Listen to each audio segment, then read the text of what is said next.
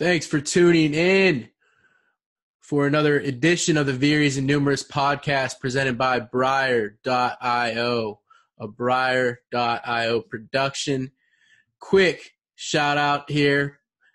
I start every episode like this to our sponsors, as you can see them scrolling across as I read them off here. Special thanks to Thunder Games. Thunder Games creates games that integrate Bitcoin and process payments via the Lightning Network. They're actually I'm having the creator on the podcast for next. He's coming on Sunday, so it'll be out next week. They have numerous different games and run their own node. If you wish to connect, their public key is available over at thnDR.games/about. Along with their Telegram and social media, Thunder Games are making mobile games which enable players to win Bitcoin for free using the Lightning Network to win prizes. Check them out, thnDR.games today. The Bob Shop, the most diverse blockchain and crypto clothing store on the web. I love these guys, and I had to have a little chuckle. I ordered a shirt from them the other day, already here. Cryptocurrency, the Bitcoin logo, a play on the California deal, I think. So I really like what they have over there. Check them out. They have all sorts of stuff, very diverse, lots of different projects. Check them out, bobcrypto.com. That's BOBCRYPTO.co. Vinxcoin. Vinxcoin is the world's first decentralized fine French wine and vineyard-backed security token offering STO, where anyone can be a fine French wine and vineyard owner from the comfort of their own home. Vinx removes the high-cost barrier to entry to French wine and vineyard ownership markets. Check them out at vinxcoin.com. Trios. What is Trios? Trios is an economy and an ecosystem. Trios is a direct reference to decentralized money that will power a new economy. In the future, the term Trios will become synonymous with cryptocurrency and virtual financial assets, VFAs, their payment methods, their ecosystem, and their general use as both a utility and a store of value. Check them out at trios.io. Charon Coins. You found the brick-and-mortar financial institution where you can safely trade dollars for Bitcoin, USD to BTC over the counter and person to person. They facilitate transactions of all sizes, including high volume transactions. Their headquarters is located in Milwaukee, serving the MKE areas of Lakefront, Eastside, River West, and Waukesha County. More than just being an OTC location, they're here to educate you about Bitcoin, wallets, blockchain, crypto, security, and platforms. If you're in the Milwaukee area, you can also check out their Bitcoin ATM with more to come soon. Visit Charon Coins, that's CharonCoins.com. Bitcoin Store of Value. Bitcoin SOV is an emerging community-driven project that has a decentralized team the world over. It is a proof-of-work mineable ERC-20 and has a deflationary design with token burns to ensure your value is stored over time. Check out their site at bsov.io. Lucio Paletti, a digital artist that did the Andy Warhol on my wall, the Buy Bitcoin play there. He's a self-described propagandist known for his iconic Bitcoin artworks. Lucio's number one goal is to spread the message that Bitcoin is better money. Check out Lucio Paletti. That's LuchoPoletti.com. And Flashcoin, lastly, is a reinvention of Litecoin built to scale for worldwide commerce and fast enough to handle everyday transactions. The flexible and easy to integrate core code allows exchanges and wallets to add Flash to their platform within hours. With a settlement time of 5 seconds and consensus within 2 minutes, anyone, anywhere can use Flash mobile wallet as easy as cash or credit card. Visit Flashcoin, that's FLASHCOIN.io. And remember, nothing written or spoken on Briar.io is financial advice. Always DYOR, do your own research. You are the captain of your financial ship. You are in control of your financial sovereignty. And please enjoy this episode. Welcome back for episode 18 of the Veeries and Numerous podcast. Today I'm lucky to have Jack Everett on of Thunder.games. He's an entrepreneur, developer, and Bitcoin Lightning Network fan. Welcome to the show today, sir. Hiya, how you doing? Yeah, I'm doing well. You and I have been friends just for a few months, so I'm always interested in people that are doing stuff in Bitcoin, and love technology. So it's a pleasure to have you on today. Cool. Yeah, I'm looking forward to having a chat. Yeah. So you're over there in London. You're the first Londoner I've had on the podcast. What's going on? Just real quick with the obviously Corona and all that stuff. Are you guys able to? What's it like right now? You able to get out and do some things and stuff like that, or are you guys on lockdown, like kind of like America, or? Yeah, I think it's the same everywhere, isn't it? It's basically you can only go out to exercise and to buy food. Yeah. Uh, and you're not allowed to have, I think you're only allowed to have two people in a car at once or something. And if you go for an exercise, you're only allowed to go with people in your household. Yeah, it's a bit strange time, so I was just curious what's going on. Yeah. It looks like they're going to start putting the states are like here in the U.S. is we have 50 states, and states' rights used to be a big thing here, but then the federal government kind of they do their own thing too. But some of the states are starting to put people back to work or let people go back to work. So I was interested in what's going on over there. So for the people that don't know, you've developed an app which is available in the Apple iOS App Store and also in the Google in Android Google Play Store. Do you just want to give like a quick? I actually was playing the Bitcoin bounce game a little bit during this. We stuck in the house a little bit. Are all of the games around 150 megabytes? I think that's what that one is. Are they mostly smaller, downloads or whatever? So yeah, the specifically about the size of that game is actually it shouldn't be that big. It should only be about 50 megabytes. Okay. But I've got a bit of a sort of bug with that side of it. Some next couple of updates will be much smaller, so it's much easier to download. Yeah, Bitcoin Bounce is something that I created to onboard people to Bitcoin via the Lightning Network. So my friends who work in London, all in banks and insurance, and they think Bitcoin's stupid and a scam or like a pyramid scheme. They don't really understand because they work in the banks. So I wanted to make a game that I could just give them, and then they could just play it, and they didn't have to really learn anything. And then they win some Bitcoin, and then they've got some. So Right. without realizing, I've turned them into a Bitcoiner. Literally, because in the game you just win some Bitcoin and you win it and you've got it. Right. So kind of like I'm trying to stealthily get them into it. I love that. I think the next sort of adoption phase will be like there's so many people who don't really understand Bitcoin or how to use it, and I think there's just going to be a huge wave of people being onboarded, and I think the Lightning Network is the way forward for that because it's so much easier to use. Absolutely. Yeah, well, I want to I just wanted to get that, let everyone introduce you, let everyone know who you are real quick and all that. Where did you grow up? I always like to get, a little backstory on my guests too. So yeah, I grew up just in London and just had a normal or middle class family, didn't get into any trouble. Went to university in Norwich, did computer science and computer graphics, and then worked in the special effects industry for a bit. Very cool. And so you were, what kind of student would you say you were? I used to drink a lot. I would just say I was. That makes two of us. Always going out. I used to leave my coursework to the last minute. I used to be hungover and couldn't go to lectures. I was the worst student. I think. To be totally honest.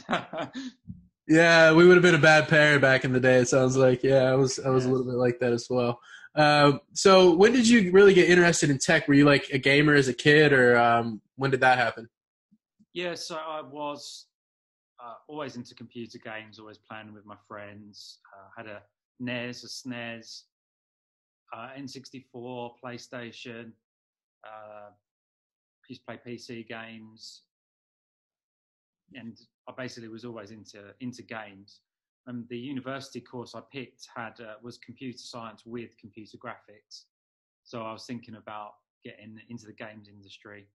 So I've always been into computers ever since I can remember, in games. Yeah, what was that like studying computer science back? I mean, I don't know when you were in school, but was there any sort of idea of like digital money yet when you were looking at it? No, not at all. There was not even really uh, virtual currencies. Like how in modern mobile games you have the virtual currencies that you can buy. It wasn't even really a thing in games. You didn't really collect coins or whatever to buy stuff. They were your points, So Right. they weren't even. Yeah, when I was growing up and at university, there wasn't even the concept that they had value really. Yeah, I sort of remember the beginning of that, like video game. That video games had like there was finite supply or how was that there was some sort of digital value was like I remember I didn't play it in particular, but what is that game that was huge? It's a computer game, uh, World of Warcraft, and I had roommates that were playing that game, and they were talking about how you could put all this time into playing that game, and then eventually sell your characters or whatever, and it was like for thousands and thousands of dollars. And that looking back, that was sort of like maybe the beginning of like that sort of idea. I don't know. Did you ever play that game? No, but my flatmate used to play, and Yeah. he was addicted to that game. Right. He used to play for like 12 hours in a row, or I'm like, I'd be coming down for breakfast and he'd be just going to bed. So yeah, I know people got quite addicted. That wasn't the kind of game I liked, so luckily I didn't get into that. But you're definitely right about the value people were creating in the game and selling on characters. Yeah, my roommates would do the same thing. They'd stay up all night, and then I'm like, "You got lecture here in a little bit." Yeah, I Yeah. remember the same thing. So, what about from like? It's obviously you had the tech. You were always interested in tech, or at least from college on, or what about economics? Did you have like? Did you read a lot of economics, or what was your what did in particular with money? A lot of people have sort of either the tech or the economics interest. What about economics? Did you have both, or? I was not interested in economics at all until I basically had a couple of iPhone games when the App Store first came out that went one of them went to number one and one was like number two in the pay chart. So I got quite a lot of money quite quick for my business that I just started. That's impressive. Yeah, it was more luck, to be honest, because it was just right place, right time. Okay. And they're only number one for like a day. And so I got quite a lot of money quite quick. So I thought that's when I learned about economics, really, like what types of things you invest in, the fees that come with investing, and just everything. Like I just consumed loads of books about it. Yeah. Like came up when you get money, then you suddenly become interested. I don't know why. Yeah, that's funny. It's either I feel like there's like maybe a spectrum where either you have no money and you're really interested in economics, or I don't know if there's like the middle road is much or you have a lot of money. That's Murray Roth. I think it was Murray Rothbard or somebody. I'm a big Austrian school economics fan, and I've consumed so many of his lectures and stuff, but I can't remember who it was. But they talk about that, about how people get interested in economics. So what? Not to pry, but what were you interested in stocks when that happened? When you started getting the money from the apps, or? Yeah, so I was interested in. Basically, I went to some financial advisors and to basically set up a pension, that kind of thing. And so I read a few books to see like what to do. And a lot of the books that I read said that it was the fees that get you. It's the fees. Right. Like I'm always taking like 1% a year and that kind of thing.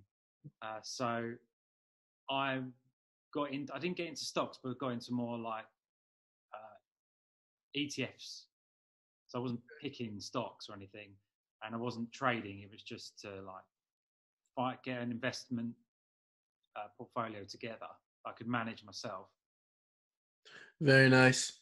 So let's get into the fun stuff, the really fun stuff now. When did you stumble, or how did you get into Bitcoin? Yeah, so I remember Bitcoin. It was about 2011, and it was getting, and there was like a big price, and I don't know, I can't remember how much it was, like $20 or something like that, and 100 or something, and it was just like I was interested in tech, and I just heard about it. I think I downloaded like the Bitcoin Core wallet and got some off of Faucet, some Bitcoin off of Faucet or something, just tried it. Right. But I remember trying it and thinking this is rubbish. Not because it was slow or like it was hard to use. It was because you had to like copy and paste everything. I was like, oh, this is not user friendly. I was like, maybe if it was more user friendly, it would be better.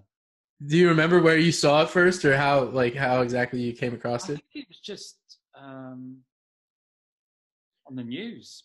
I can't remember. It was so long ago. Yeah, I know. Like I saw it, I downloaded it, and like like at the weekend, and then just got some and put it in the wallet and went, oh yeah.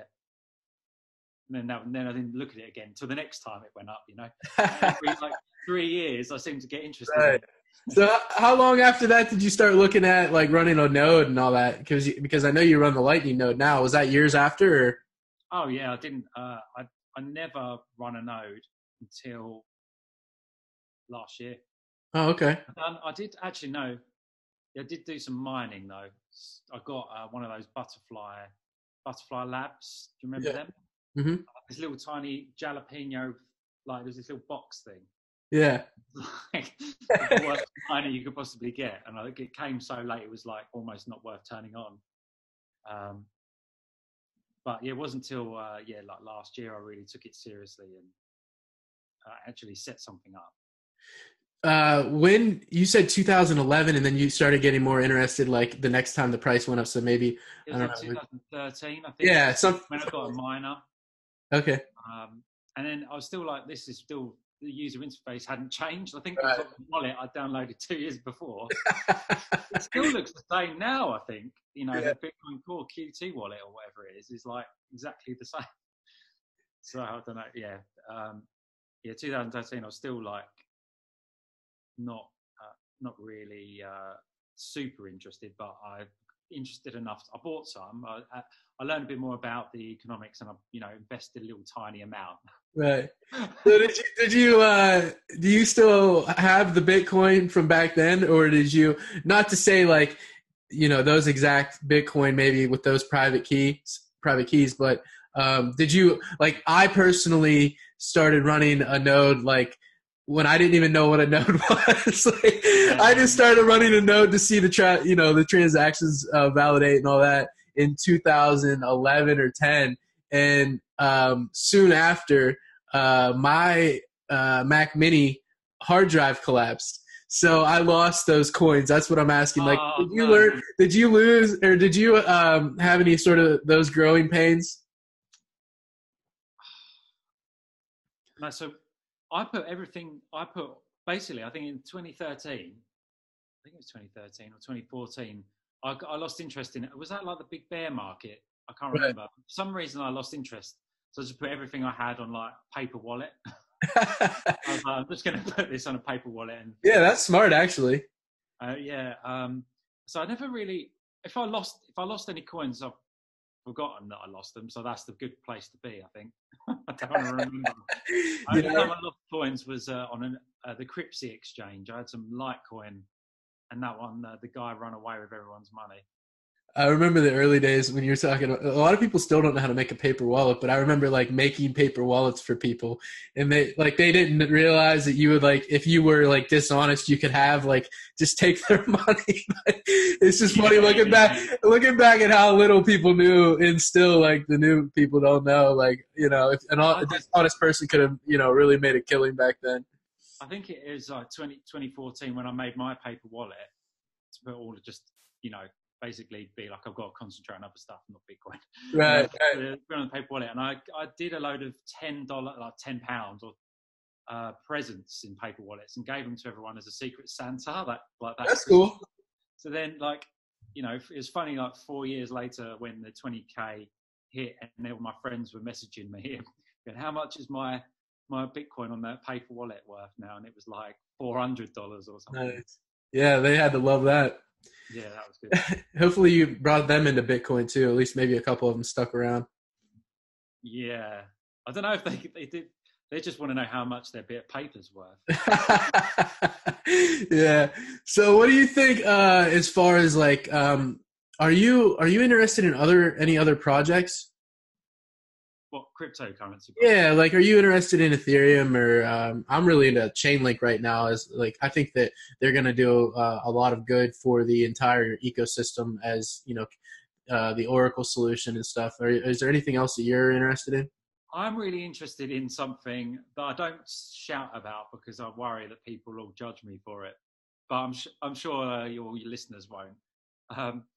I really like in the UK they've done a paper. The Bank of England did a paper about a cryptocurrency for fiat, and I really like it because I have to use fiat all the time, and like every day, I'd say 99.9% I'm using fiat. And I would much prefer to have my fiat, have the private keys to my fiat, digital money, than it being a credit note from a bank. Yeah, I actually saw your post about that recently on Twitter. Way better. Yeah, it is. I mean, even I'm not a proponent of fiat. I hate fiat, and I'm sure you don't care for it either. But if you have to use it, why not be the holder of the keys or however they want to do it, right? Yeah, I'd much rather have like money from the Bank of England Treasury money than money that isn't money. It's just credit. Yeah. Did you read that paper then? It sounds like you did. Yeah, it's kind of an exploratory thing, and I don't think they'll ever be able to do it because I can't imagine why anyone would want to keep their money in the bank anymore. Right. And then that means all like what's the point of banks? I think that's one of the reasons I do like it is because I believe most of the issues we face is because of credit, not necessarily fiat. And if this like Bank of England Treasury money is a thing, I think it's like the best chance you have of taming credit and stopping banks giving money to the richest people who've got the most collateral. And I think it would actually make a difference to the world because credit wouldn't go out of control. Right. Everyone would just have their money they would just hold their own money, I do. I think that's the end game. And I don't know if that everybody will end up having, be their own bank. I see like very few banks existing in like the next. It could happen faster than like the internet really took like 30 years to explode, something like that. I could see, we're in the year 11 now of Bitcoin. I could see maybe in the next 10 years we already start to see like a decrease in banks, at least brick and mortar banks. What do you think? You think that could happen? No, because just to be a bit of a contrarian. Okay. I don't think Bitcoin can like take over in that respect until it's seen as currency by governments, because the fact that you have to keep track of your purchases for capital gains stuff, like it just makes it unusable. There's no every time I make a payment on the Lightning Network, I'm like, oh, I'm gonna have to like keep track of this. Right. Especially as a company, I can't just like do everything willy nilly. Mm-hmm. That's a British term. No, we use it. We use it a little bit here. Okay, hopefully it means the same. Yeah, it does. Yeah, so I think if you didn't have to keep track of it for tax purposes, all your payments, then it would have a much more of a chance. I think a lot of people have their head in the sand about that problem. I think that's probably the biggest problem. So you don't. Yeah, I understand that. And central banks aren't just going to give up on the grasp they have. So it's going to take a while. But here in the U.S., they're actually proposing legislation that purchase or anytime you spend over, I think it's or under a couple $100, like $200 or something like that, that you don't actually have to report it as like a taxable event. So maybe I sort of think that You have to keep track of all of these. You know, right. You don't have to pay tax. You don't have to report it, but you still need to keep track of it to know that you've done it under 100. Yeah, I guess that's true. I didn't think about it like that. Yeah. I mean, if none of this, if there was just no tax on it at all, then yeah, it would have it get much better adoption. Because I just think people like even Jack Mallers changed his whole pivoted on one of his businesses, didn't he, or one of his products to do a payment from fiat to the Strike product. Okay. What about like in particular, since we're on the case of fiat currencies in the Bank of England? I just looked at the exchange rate yesterday. I think or the day before, it was Friday. The exchange rate or it's $1 to $1.23 sterling. What is okay? So the United States is like just out of control printing money and just like we're just like helicopter, the meme. Yeah. Money printing go burr, So what is the Bank of England doing? Are they up to the same sort of debauchery? Yeah, it's exactly the same. But the thing is, people in England and the UK don't really question it. Like, oh yeah, brilliant, good, yeah, they've got the money they need. They don't. No one really cares. So people in England, they're a bit more statist than you would say in the United. What do you mean? Like I'm more of like an anti-state guy. I'm an anarcho-capitalist. I just believe in the free market and that we can do everything privately. Over there, people are a bit more like trust in the government. Let's just put our trust in the government, right? 100%, yeah. So it's like it's very socialist here, but people don't realise they're socialists. But it is. Like, people would vote for like a right-wing party. We've got a right-wing party in at the moment, but everyone's very happy to take the money, the free money at the moment, to help them through.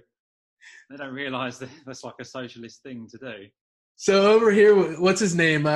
He was pretty popular for a long time over there amongst the right, or whatever you want to call it, I think. Nigel Farage, right? Oh, yeah.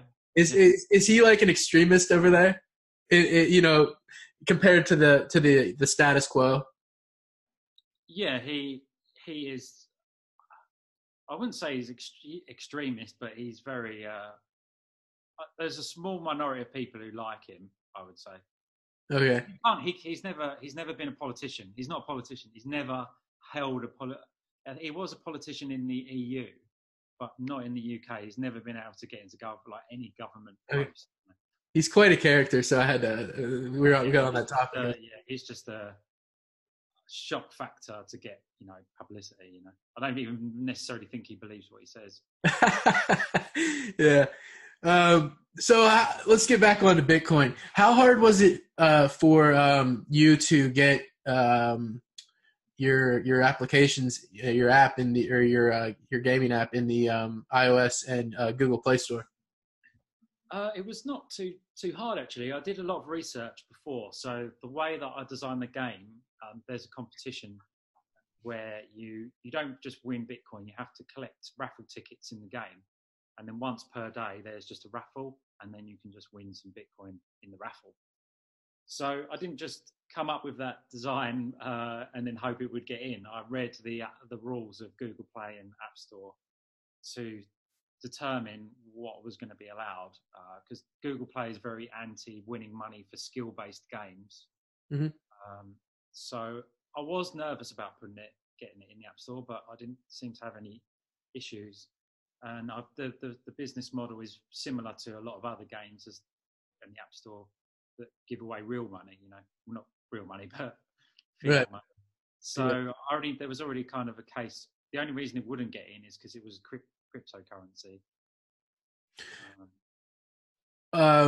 So what did you have to get a legal team put together for that? Yeah. So I didn't. I have a sort of outsourced legal company that I've used for trademarks in the past, and some other copyright things. So I reached out to them, and they basically wrote up, terms and conditions for the competition to make sure I wasn't the exposure was correct from my company, and that it was correctly domiciled in the UK, the competition. So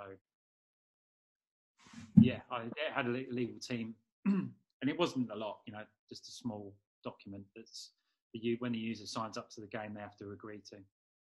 How long did it take from like the time you started like researching how, you said you read terms and conditions and all that stuff to make sure you were up to speed on that and you didn't make any mistakes? How long did it take for you once, to get like the whole process of getting into those stores? And which one was easier to get into? So I started the project around the end of October, which was when the Lightning Network conference was in Berlin. Oh, cool.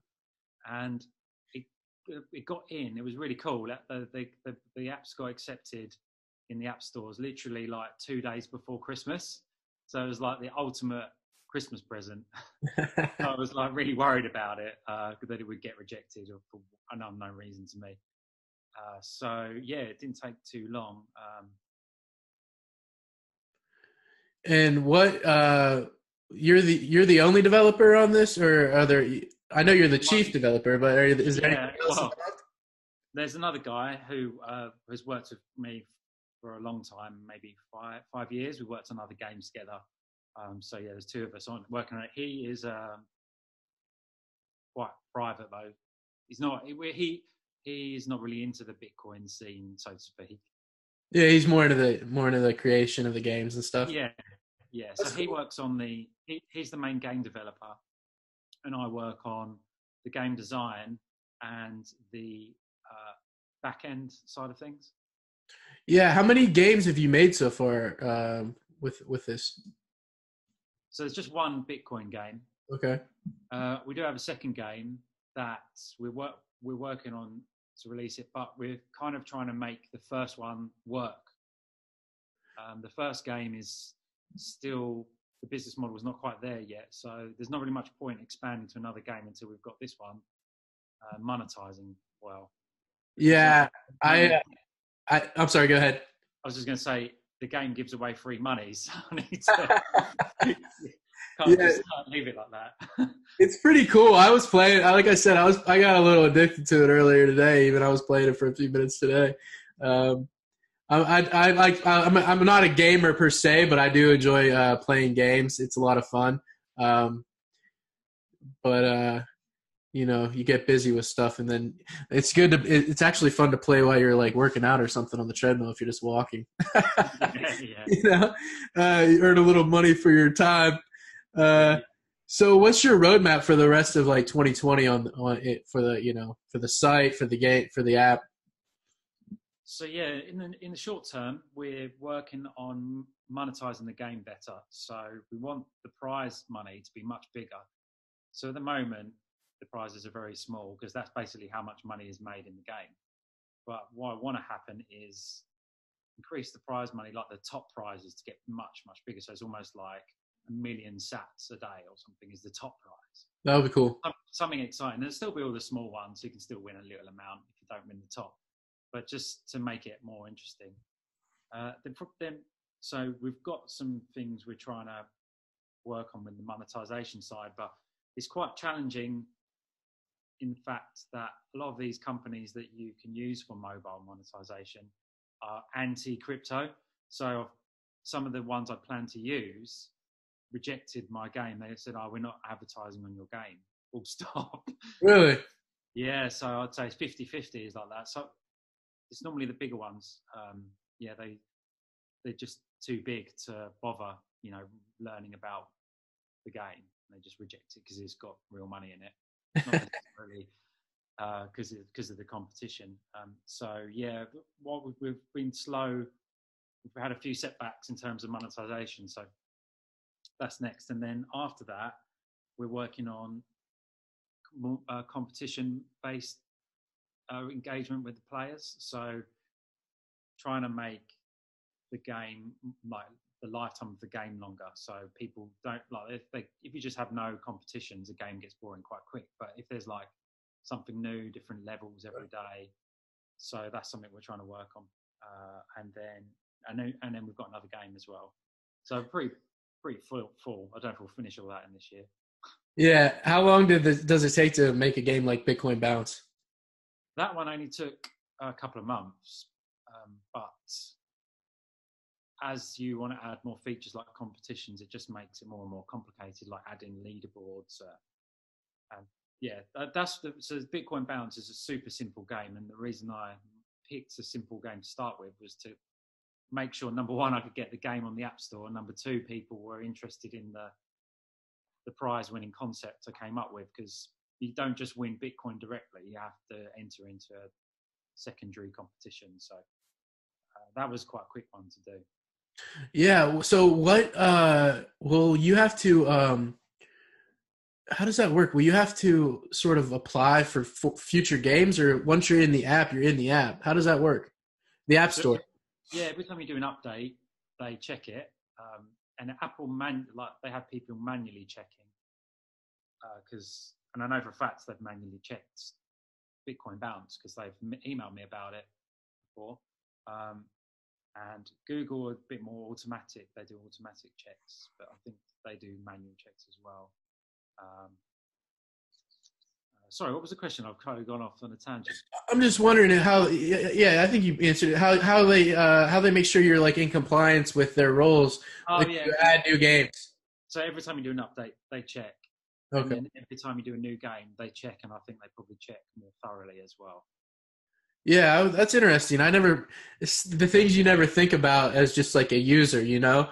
Like I would have never thought, and then we're talking here, and that's just something that popped into my head. Like how do they know that you're staying in compliance with what they want? That's interesting. Yeah, and I don't know how it works behind the scenes, but I always try and be like, when I first released the game and they checked it for the first time, I put in loads of documents. I was not trying to hide what was in the game, because there's no point trying to sneak it in and then just getting kicked out later, is there? Right. It can take a while to get these things reviewed because they have to check all the documentation, the legal side. So I sort of see like obviously with the advent of really the iPhone, and then Android made their devices, and they it's like Android, iPhone now, like as obviously you create games for both, but I was thinking about this yesterday, how that was like the beginning of like, without that we wouldn't be able to, I don't think Bitcoin would be nearly as big, and I don't know, that gives us the ability to be like really take our bank in our pocket, and it wouldn't just be on like a PC or whatever. I sort of see the future of blockchains going mobile too. I think that being able to run a full node on your mobile device is going to be huge. Obviously, you see a lot of value in mobile gaming. So is that the future of gaming? Is mobile gaming the future of gaming? I think the future of gaming is virtual reality.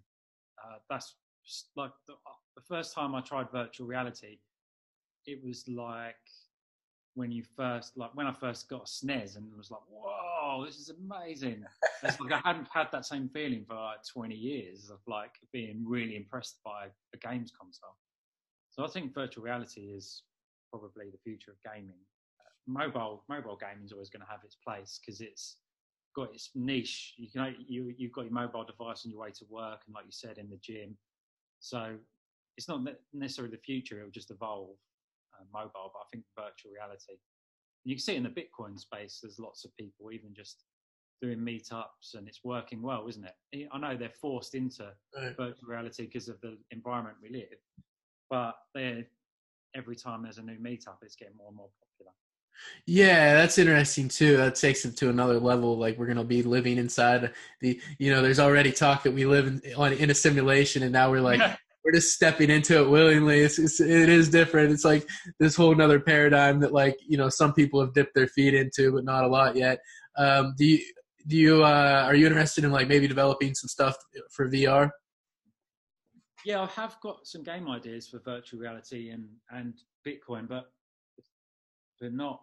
But it's so far like that's another walled garden. The virtual reality um, app stores are another kind of like you've got to have a really high quality product to get on there. Yeah. So it's kind of too like when it's just me and another guy. It's those kind of projects are too much of a risk. It would cost me like $100,000 or something to make the game or something. You know, it's like way out of my ability to. I could do it, but I would just not. I would lose $100,000. Yeah, you gotta make that risk assessment, right? Yeah, it's almost like I want to wait and see what other people do with if they can think of Bitcoin in gaming and VR, and then sort of join on because I'll have the skills. I'll know I'll be able to ramp up quick to do that kind of product. Are you a gamer on like any other systems right now? Do you play like PS4 or Xbox One or anything like that? Yeah, PS4, but not so much. I tend to because I work on games all day, and I often play because I do mobile games. I'm often like downloading games in the top of the app store and seeing like how it works. Like, and I have to play through the game to see when they deliver certain products and when they try and get you to buy something. And I have to think about the timing of what people are how they're trying to monetize their game. So I'm always playing mobile games, really. Give an example of like something you've learned like that. I'm interested, like when a good time to release something would be, or do you have anything off the top of your head? So what I was referring to was when you download a mobile game and you start playing it. For example, Crossy Road, I was playing yesterday, and you're playing it, and it doesn't overload you with you need to buy this, you need to buy that, here's this, buy that. It's not until like the next second day I was playing it, it started to then say, hey, why don't you buy this character? Or it would say, it would give you a character for free for three attempts. And then at the end of the three things, it would say, do you want to buy it? You know, That's brilliant. yeah, little things like that. Yeah. Another interesting anecdote is what some companies do is they measure how quickly you click on certain buttons as you play. So over time, like when you're on the second day of playing and there's like a retry button, they'll measure like how fast you click the retry button after you've died. And then they will be able to figure out how much you like their game. So if people clicking it really fast, they tend to maybe buy some more stuff. If you don't click it as fast, they won't show you as many purchase adverts because they know you're not as interested. Right. Like it's just all stuff like that. That's cool. I know that you collect data on yours. It tells you right when you download the app. What kind of data are you privy to? Can you see that sort of thing in yours? Like how fast I click restart or whatever? I could if I measured it, but I don't measure that kind of thing. I'm trying to be really good with the privacy. As you probably noticed when you played it today, in the game, you don't have to sign up. There's no like email to sign up, and you can just win Bitcoin. There's no like, I don't collect anything. I don't make you log in with Twitter, nothing. But there's still, for the advertising to work, there's still some data that gets collected. So on your phone, you have an advertising identifier, which is in your settings of your phone, which you can reset at any time. And what that does is it sends that identifier to an ad network along with your information like your phone you're using, your operating system, your battery life, probably loads of stuff. Yeah. Right. But because it's tied to this advertising identifier, it's not actually tied to you. So at any point on your phone, you can go in and reset the advertising identifier and you're completely detached from all of that data that's been collected on you. Oh, okay. So it's not too bad, but I mean, it's just the nature of the business model I've chosen is because it's advertising is the monetization method, then you have to pass this information. Otherwise, the advertisers wouldn't know. They don't want to just target all phones, you know, they might only want to target people on an iPhone. Right. Yeah. And then location too. I mean, they want to know, you know, what, Country, what restaurants are around you or what stores or whatever, right? So, or else the data is not really that valuable. Am I right? Yeah, that's exactly it. So yeah, I'm setting up. One of the other things I want to set up is Lightning Network ads. So someone could go to my website, a company, or like an amazing podcaster could go on there and promote their site or their product on my game, and then they would, because they know that the game is for crypto, they don't need to worry about all the targeting and measure and getting all the user data, because they already know I'm a crypto company, I want to advertise to these crypto users. So they can just buy those ad spaces and there wouldn't need to be any data collection, which would be really good, much better. Yeah, you just gave me an idea. I like that idea too. Maybe I need to get on there. Yeah, spread my podcast to all the Bitcoiners. Yeah, because that's one of the things with the game is at the moment it's just got ads that are just kind of, I don't know if they're that relevant to people, but the ad network tries to give them the best ads they can. But it would be way better if in the game there's like these video ads at the end of every level.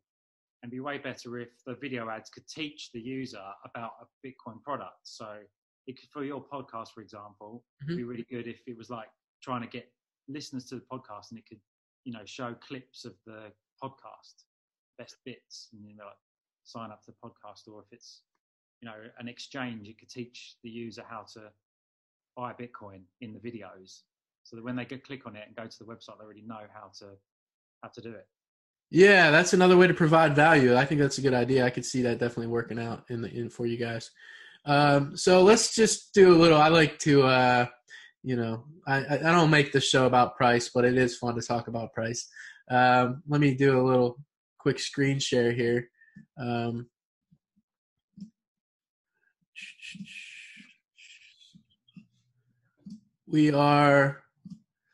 It is Sunday, April 26, 2020. This is for posterity. So we're at 76.32 USD, up 1.1%. Ethereum at 195.10, 0.82% up. And then Chainlink is currently having a little bit of a down day. It's weird. Down 1.68% and at $3.74. I like to cover that. And then his website's THNDR, thunder.games, while we're on here. Where do you see us heading into this halving? And where do you see, I sort of think I think the bull market started February 8th, 2019. And, there's these different pullbacks and stuff during the time frame. But where do you kind of, are you one of these guys that think we're going to head to 100,000 plus in the next 18 months? Or what do you think is going to happen? It's tough, isn't it? I think I reckon after the halving, it was going to crash. I think we'll get to 8 or 9,000 and then halving and then back down to 6 or something, That could happen. Yeah, I don't think it will have much of an effect because no one's really talking about Bitcoin, so it's not, not lots of new people are coming into it. But I don't think maybe not 100,000 in the next couple of years, but maybe I do think it will get there. Maybe 5 years, perhaps. Okay. It's quite a long way away, isn't it? 100,000. Yeah, I sort of think that we will see some fireworks in the next 18 months. After the halving, the last two, we saw crazy runs, thousands and thousands of percents, both times. Now that's only two times. This is the third halving. There's no way to say for sure that'll happen. I've had this number in my head for over a year now, and it's 65,000. And the stock to flow guy, Plan B, you know who I'm talking about? Yeah. He sort of released something about he thought some with stock to flow that we could see 70K on this whenever the bull market reaches its peak or whatever, that's likely. And that number just keeps coming up, 65, 70,000. So I don't know. I feel like maybe that with all the printing and stuff, maybe this is it would just be weird. It sort of seems like our moment to shine, maybe. I don't know.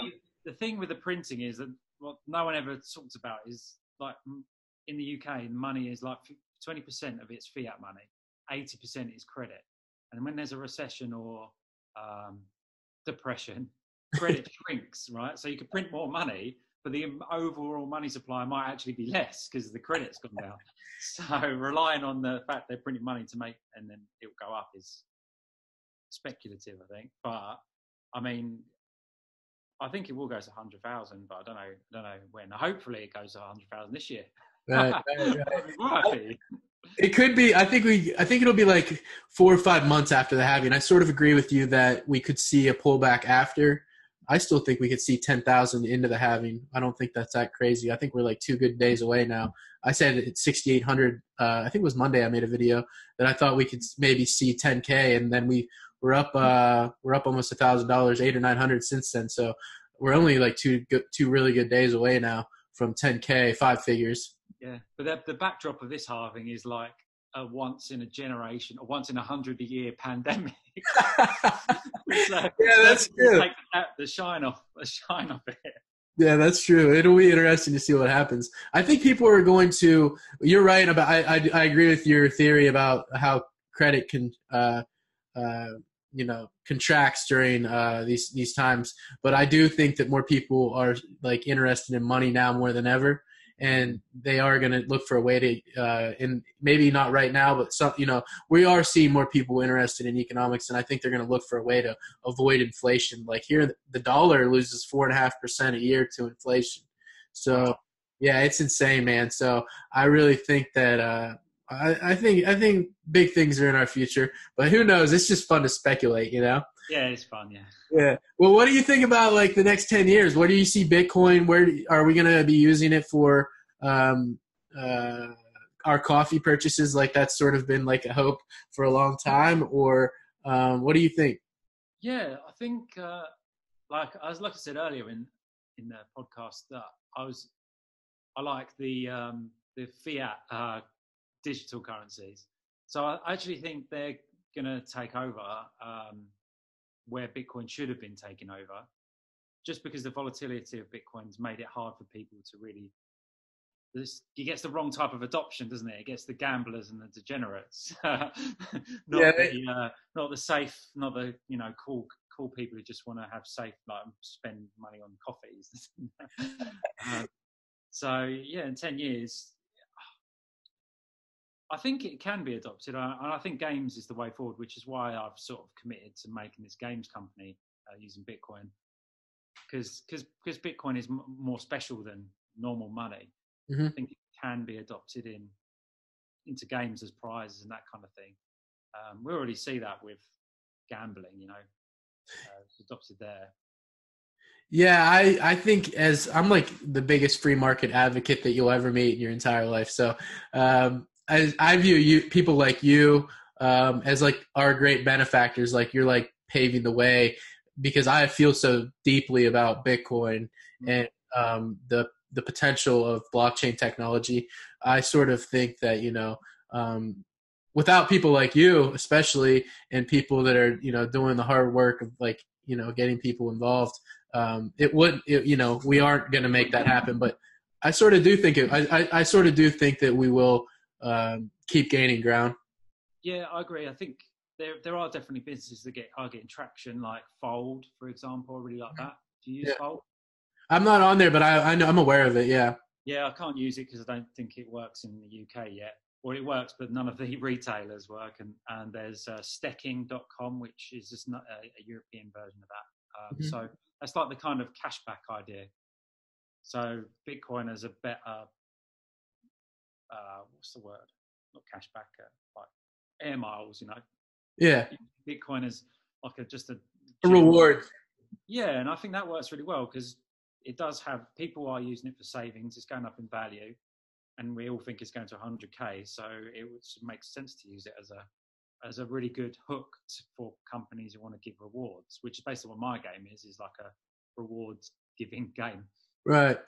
I actually have two questions to wrap up here. I appreciate your time today. It's been fun.